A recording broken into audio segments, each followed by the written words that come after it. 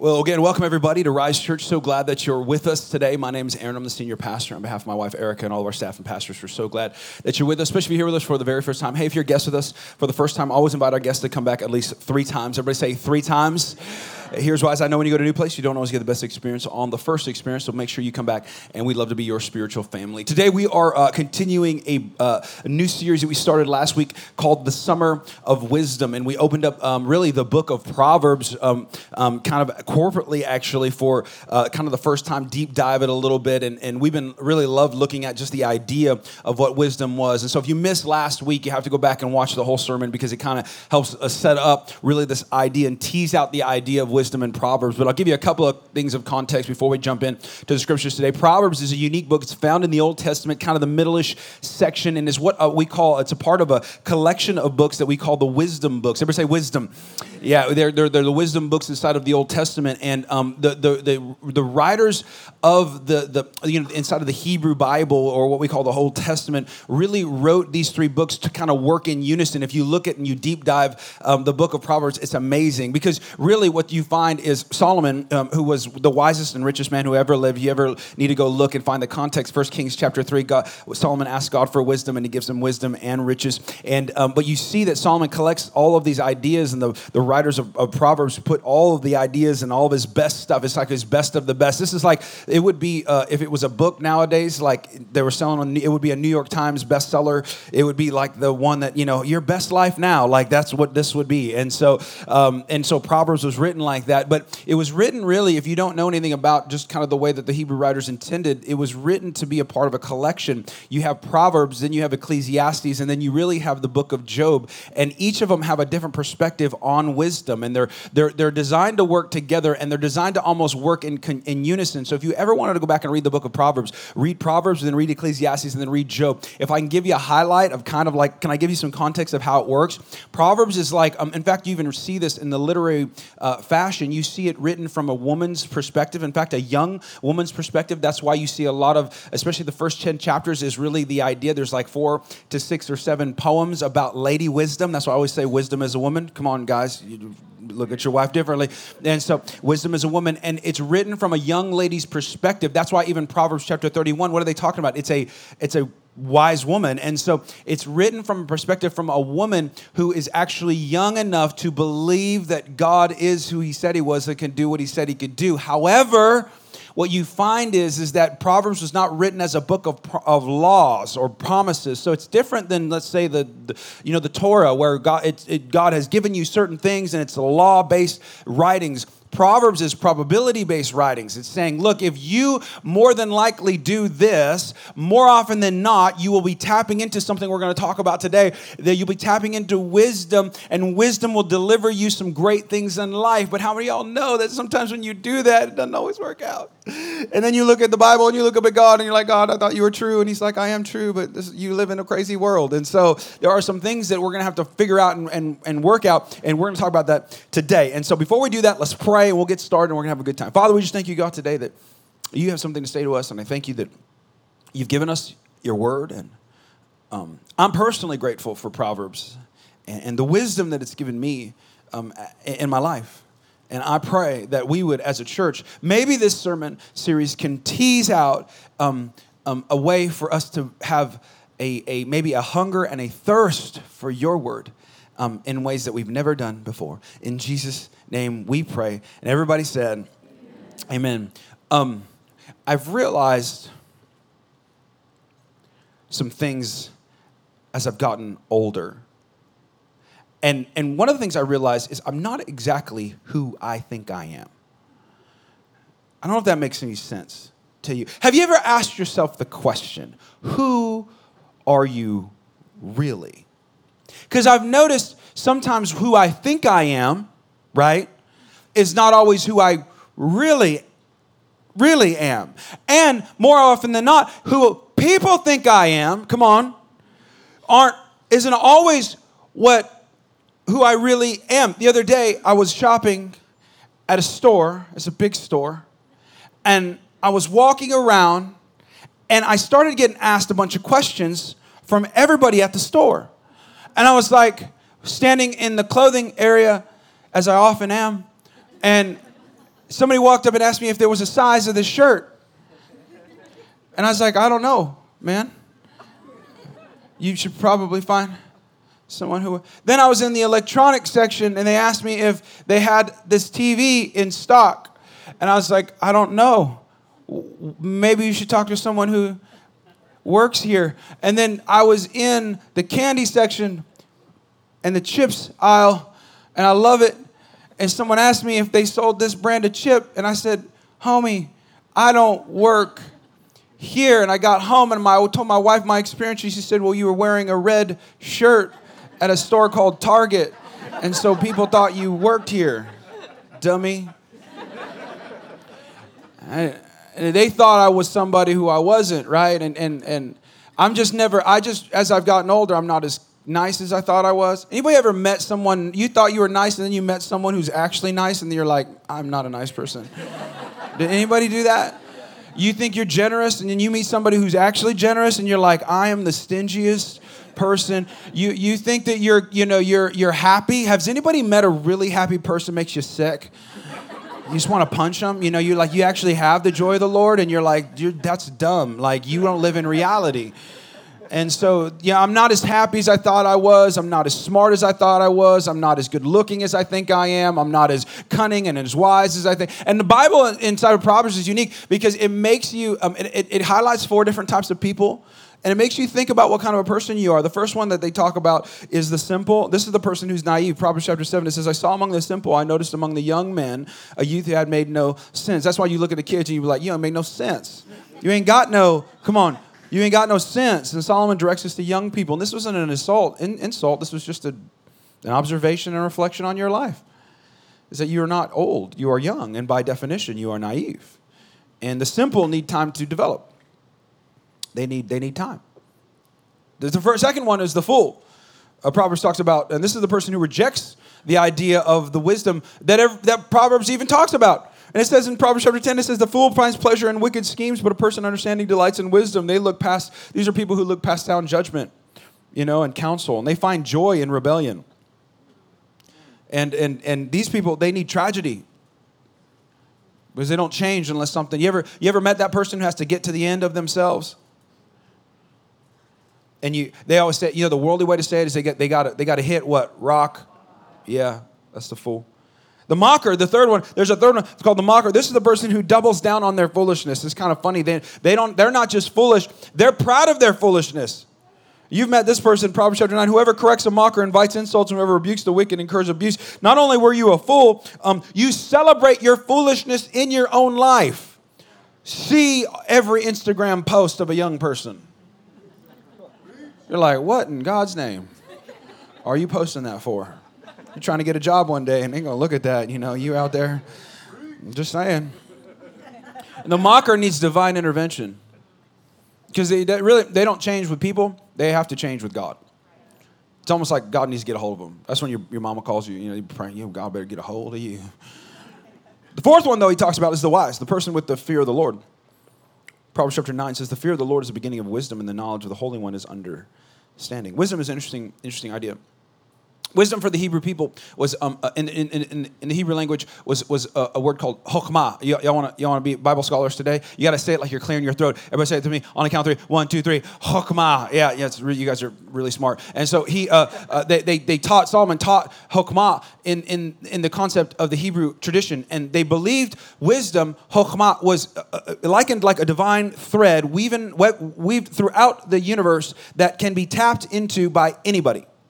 So it was a divine character trait of God that God even used. In fact, Proverbs chapter 8 actually talks about God using chokhmah to create the world, you and I. The Bible says he accessed wisdom or chokhmah when he actually used chokhmah to create all things and to create you and I and the universe and everything. And so they believed that there's this unique divine way that the universe worked, that if you were accessing wisdom or chokhmah, you were working, you ever heard that saying, working with the grain instead of against the grain?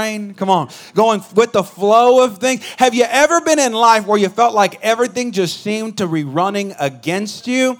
And then you went through life sometimes where you felt like you can do nothing wrong, right? And the Hebrew people believed that if you were doing using wisdom, if you were, in fact, it was a moral compass for most people in the Hebrew fashion, that if you had anything to do with justice or righteousness or love or kindness, or if you were a good businessman and you were ethical in the way that you did things, if you were sexually pure, if you were a great parent and you did things in the wise way, you were accessing this thing called Chokmah. And it was not just knowledge, it was applied knowledge. So it wasn't that you were just smart. You and I think wisdom of like a smart person, like a high IQ, and I talked to you about like last week that wisdom is not intelligence. They believed that it was applied knowledge. They would say if you created something artistic in nature, you were accessing Chokmah. In fact, Solomon would create and bring great artists and craftsmen around the temple. And he said when he created things and when they created stuff for the temple, he would actually look at them and say, you are accessing and looking and using wisdom in your life. And he says and points out in Proverbs chapter 9 that it starts and ends with the concept that's called the fear of the Lord. And you're like, that's kind of odd. Okay, so what I read in my American 21st century Western thought dictionary linguistics, I have to be afraid of God in order to access the things of God. And that's not what the fear of the Lord is. In fact, Ecclesiastes, he says that's the whole story. This is Solomon again. Here's my final conclusion. Fear God and obey his commandments. He says it all starts and ends with this idea and concept of the fear of the Lord. I can't teach you wisdom without bringing up the concept of the fear of the Lord. Because if you don't have the fear of the Lord, it is increasingly impossible to access Chokmah in your life. So what is it? That's a good question to ask. What is the fear of the Lord? The fear of the Lord, I'll give you a quick, easy definition just so we can kind of work on that. And then we're going to develop it over the sermon real quick. But the idea of the fear of the Lord, I'll just give you a quick one, is be an awe-inspiring reverence for God. An awe-inspiring reverence for God. You're not afraid of God. The Bible, Solomon is not telling you to be afraid of God. Quite literally, you should be afraid of not being around God. If you have any types of, our fear in that sense. But that you have such a reverence for God that you don't take God lightly in any aspect of your life. That you recognize the greatness of God and the things of God. There's a great story. You should go read it. I'm not going to tell it to you now, but it's in Exodus chapter 3. And there's this really famous guy. Charlton Heston played him. His name was Moses. And so he had this really interesting moment with God and this mountaintop, and this bush started to light on fire, and the bush didn't get consumed. So it was called the burning bush. And when the burning bush lit on fire, God started to speak through it. And one of the first things God tells Moses is to take off your sandals, because the place where you stand, because my presence is here, because I'm in your presence, because I'm God and you're not, you should take your sandals off, because God is so amazing and holy. And to have the fear of the Lord quite literally would mean you don't treat an extraordinary God as an ordinary being. And I think that's good for me. And I'm like convinced that I need to have it. But if I wanted to develop the fear of the Lord, because some of us didn't come from church. I grew up in church. And the concept of the fear of the Lord was beaten into me by the pastor every time he got up on the platform about holiness and hell and righteousness. And as much as I didn't enjoy the legalistic nature of the church, it still taught me to fear God. And it produced this little check in my spirit of just the things of the Lord. How do you develop the fear of God? I remember sitting in church where you guys are sitting, and we didn't have these cool chairs that are soft. We had torture devices called pews. They're like wooden. If you don't know anything about pews, does anybody know what a pew is? Y'all know what a pew is. Pew's like a torture seating area where it's all long and made you sit. I don't even like to sit next to anybody in this, like, in the movie theater, with the armrest. This is the ultimate I have to touch you now. You be sitting up next. And then there's no boundary, so they just think they can get up on your space. You know what I mean? And I'm like, homie, scoot over. You're in my space. But I remember growing up with them, and my mom, I used to mess around because, I didn't like to sit on these things. And my mom used to tell me every time we walked into church, she said, you better be good because God's watching. You better be good because God's in that church, and he's watching, and I'm amazed. And you know what she did? She made sure I was good because she would sit behind me. She wouldn't sit with me. She would sit behind me. This is a mom move right here. Moms, y'all know what this is. She wanted to make sure she knew she had good line of sight on what was going on in her kid's life. And she was watching me, and if I made the wrong move, she did the famous mom church move. Y'all know what it is. And y'all want to have some fun real quick. If you're sitting next to someone you know, don't do this if you don't know them. But if you're sitting next to someone you know, just reach over real quick in the back of their arm. Just come on, right here. Just so we all know what I'm talking about. Everybody right now, come on, act like you just, Reach over to your partner right now. And if it's a kid, do it. It's great. I want to hear somebody say, ow. And just pinch their arm in the back. 1, 2, 3, pinch it. Yeah, ow, yeah. That's what she used to do. And she would pinch my arm, and I would do what all kids do when their arms are pinched. Ow! And that would get me in more trouble because I screamed in church, right? And I'm like, Mom, I'm confused. Why are you pinching me? And you're making me scream, and it was bad. But she was always on me about being respectful in the house of God. How to have reverence for the things of God. She was teaching me that you don't come to God like he's just one of your friends. She used to tell me that. She said, you come to God like he's God and you're not. And I know in the world that we live in, because we are like, our church is like this. We want to teach you a God who's loving and kind and gracious and friendly and loves you and wants to be in relationship with you. And all those things are true. The problem is that when we access the grace of God, it almost makes us at times forget the holiness of God. Because he's allowed you to come in his presence, you think you don't have to take your sandals off. You think we tight. We boys. That he's just another one of your friends. And my mom taught me this concept called, it's a theological concept, divine order. That there's a God-given step-by-step process to things, and there's a divine order to your relationship with God. Hokmah was for you to access it and have wisdom in your life, you needed to know about divine order. Solomon was teaching us, saying, you can't even expect to have wisdom if you don't have the fear of the Lord. There's a you get this if. And that divine order produces blessing because divine order produces the fear of the Lord, which produces wisdom, which produces, come on, y'all see. So I can't teach you wisdom without teaching you how to develop the fear of the Lord. I'm going to give you the divine order, the process. Y'all ready? Step 1, if you're taking notes, step 1 of the divine order. It's you need to recognize God is amazing, and you are not. I know your mom told you are amazing. I know your coach was like, you're powerful, run fast. And grandma thinks that you are the best thing since internet was created. But the first step of the fear of the Lord and developing that is to understand that God is amazing and you are not. I love golf. I think I've talked to you about this before. I'm not any good, but I'm getting there. And when I first started playing golf, I played with a PGA pro. And I have a little bit of pride in me.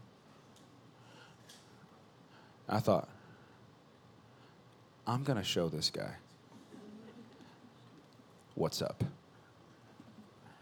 And the game of golf is typically played 18 holes. So I started the game. And my first ball, I'm telling you what, Tiger Woods would have said, wow. It was so good. It was so good. And I started feeling myself. Guys, you ever get into a mode where you're like, you got lucky and you thought you were good and you start feeling yourself? Y'all, in life, y'all ever do that? Because I don't know if you know this or not, a dead clock is right twice a day. I got lucky hitting a ball, and I said something to him. I said, man, you better bring your game today. You better make it happen. And that was the only shot I hit well the whole day. The whole day. And he was, and because I started my relationship with him mouthy, inappropriate. Y'all see where I'm going? Because I started wrong with him. He didn't want to give me nothing. So like halfway through the round, I'm suffering here, y'all. It's bad. And I'm like, hey, man, like, what do you do when you're going to chip? He goes, no, I thought you were going to bring it. Bring it. I was like, hey, come on. I was just kidding. I was just kidding. I was just kidding, And he was like, nah, man, go ahead. It wasn't until like the 19th hole. There is no 19th hole.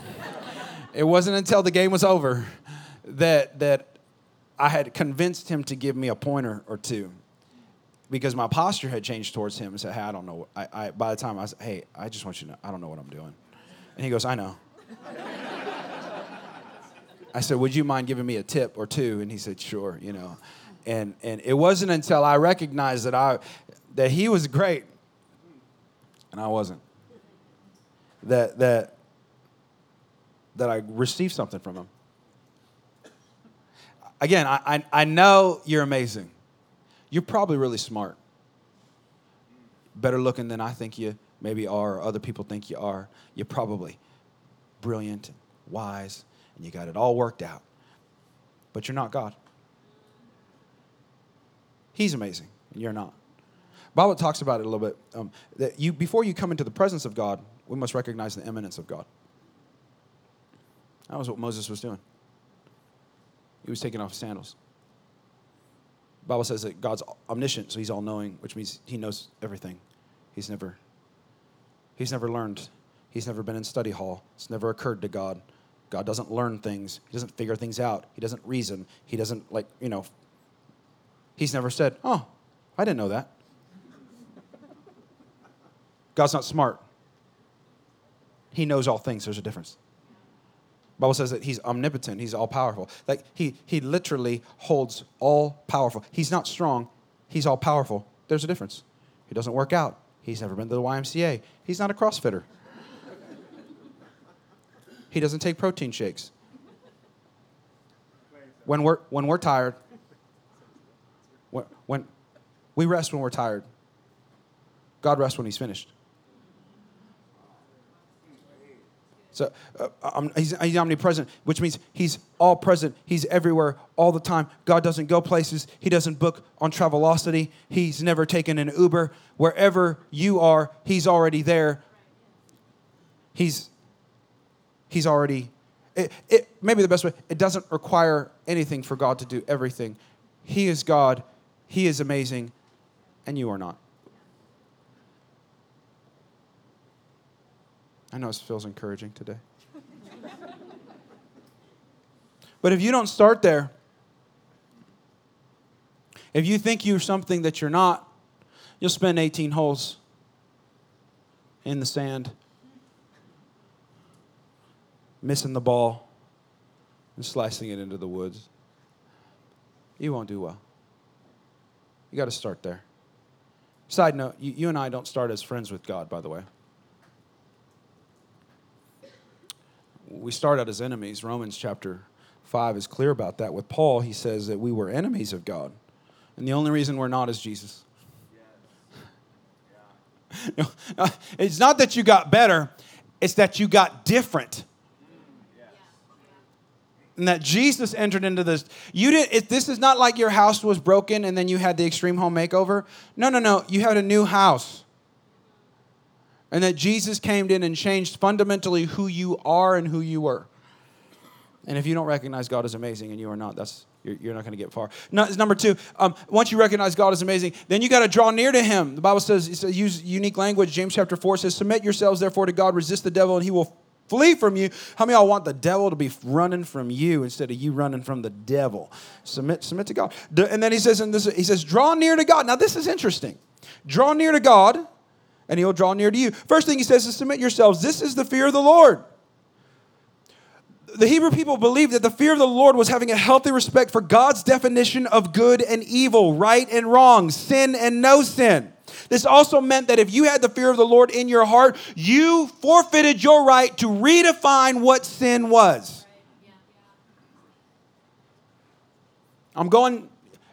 People be asking me sometimes, can you go deep? We're in the deep. You're welcome. Most of us, as we look at our relationship with God, we can get into step one and recognize that God's amazing.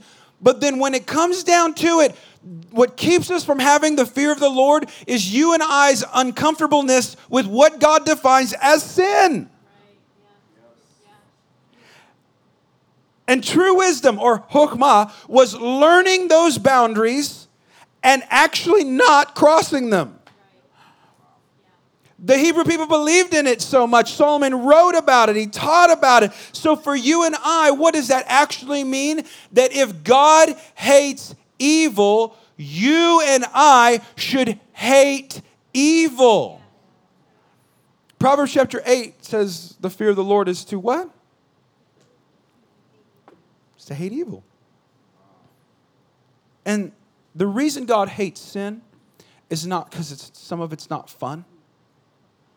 That's how we look at God sometimes. When God tells you not to do something, you and I go, well, that's a fun killer. Well, that doesn't sound like fun. I mean, I want to go do that. That looks like fun. And God says, yeah, for a moment. And then you pay lifelong consequences. God hates sin because it hurts you. He doesn't hate fun. God's a lot of scriptures in the Bible that says God loves fun. Wants you to have a great life. Enjoy a lot of things. But he hates sin because it hurts you. And a question I was wondering in our church today. How comfortable have you gotten with sin?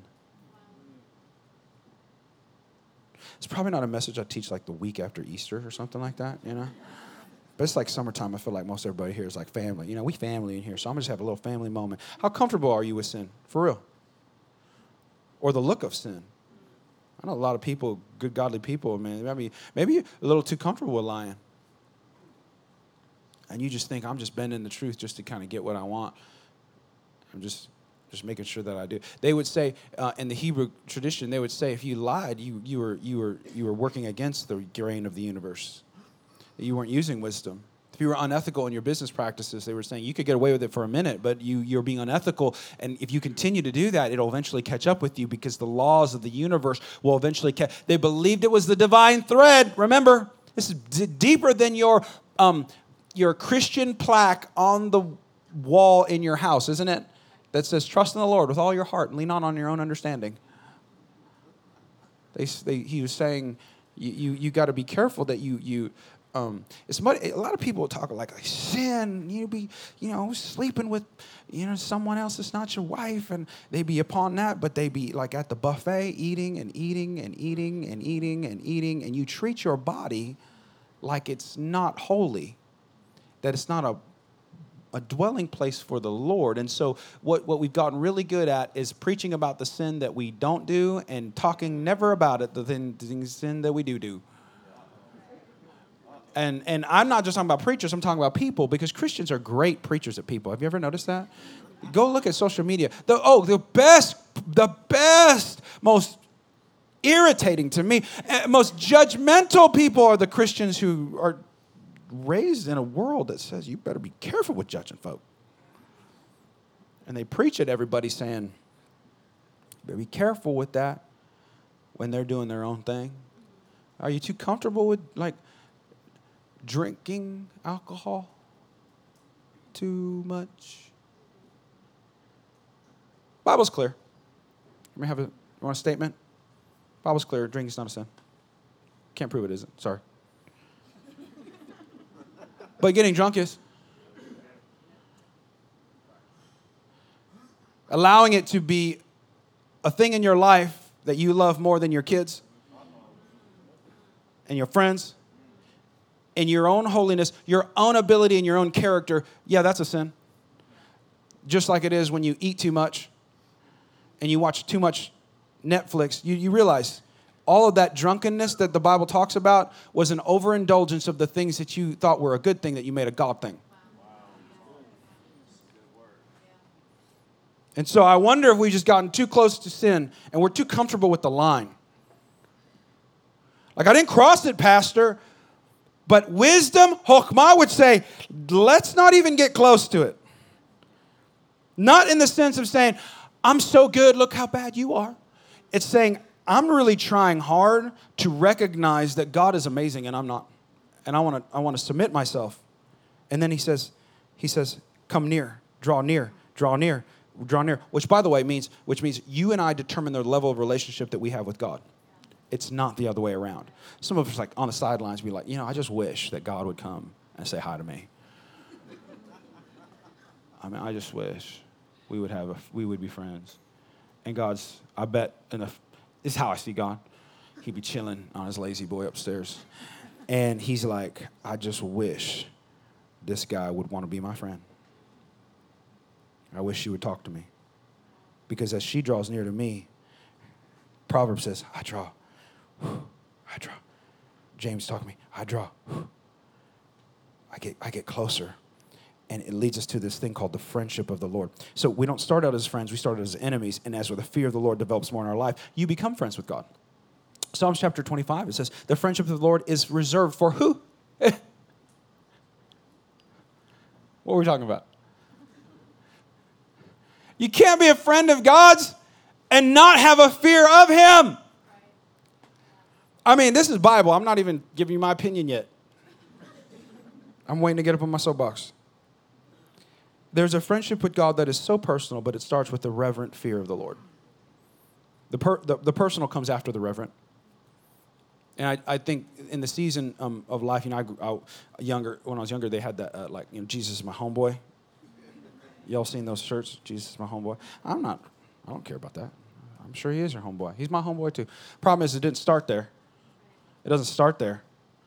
I don't come up to him as my homeboy. I take my sandals off. And then he allows, come on, y'all see what I'm saying? Then he allows you to come into his presence, and as you get closer to him, intimacy is brought by proximity. And you can't have proximity without friendship, and you can't have friendship. Y'all see, we're talking about divine order and the fear of the Lord. So I'm hoping I'm helping. Is this helpful? Okay, so number 3, this is the third step. So it's you recognize God is amazing, we are not. Then we draw near to God. Then we do what he commands. Talk about the fear of the Lord. If you want the fear of the Lord in your life, this is how it works. John chapter 15, greater love has no man than this, no one than this, to lay down one's life for his friend. One of the best verses in all of Scripture. The problem is he defines who his friends are. So I'm like, oh, thank you for dying for me. And he's like, are you sure you're my friend? And he says, you're my friends. If you do. If is a contingent statement. You realize. If. Everybody say if. If you do what I command. So a friend of God is simply, friends of God do what God commands. I like what we said earlier in Ecclesiastes chapter 12. This is Solomon. He says, my final conclusion, fear God. And then what? Obey his commands. It's like Solomon knew what he was talking about. Being the wisest man who had ever lived. He said, you got to fear the Lord and obey his commands. They kind of go together. And the people who have the fear of the Lord, they obey God. And they obey God 4 ways. I'll just make them real punchy if you're taking notes. They obey God immediately. So you don't take time. Delayed obedience is disobedience. Don't let anybody else convince you otherwise, especially your children. Delayed obedience is disobedience. So if God asks you to do something, when should you do it? Right now. Number 2, they obey when it doesn't make sense. Has anybody ever been asked by God to do something that doesn't make any sense other than me? Raise your hand. Oh, good. Yeah. It is the universal concept of being a Christian. If you're waiting to fully jump into Christianity until you fully understand, you're going to be waiting until the end of your life. Yep. Pastor Jason and I, he's our executive pastor. We have one of my favorite conversations I have with him are all the things we don't understand about God.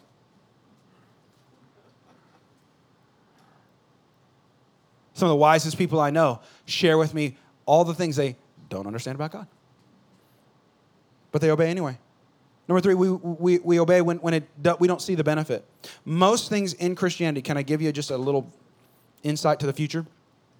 Most of the things that God asks you to do, you probably won't see the immediate benefit of it. Like, be honest. Like when God asks you to submit to your husband, when he's basically a crazy person, that you don't see the immediate. Y'all see what I'm saying, right? Like when he asks you to tithe and actually give money, give your money, my money, give my money. You crazy? You know what I have to do to get this money? Do you know my boss? Do you realize where I come from? I ain't got no money in the beginning, in the first place. You tell me, give me money. How does that benefit me? You see what I'm saying? It's all linked. And the last one is they obey all the way to completion. So you don't do it halfway. You do it all the way. So if you be a man of your word, a woman of your word. Its obedience was a big deal in the Hebrew culture. I remember I asked my boys the other day recently, I said, and I'm done. I said, hey, go get a bunch of swim clothes.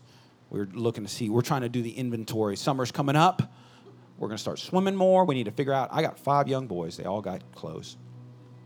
So we're like, let's just go because you know what's funny is now in my house, all the clothes are all mixed together. We have to stop every 3 weeks and then separate everybody. So my wife will do the laundry and we'll put it all away and it'll go into the right spots. But how many of y'all know they don't seem to go to the right spots because they're children. And we're like, hey, I said, hey, go get your swim stuff. I was like, okay.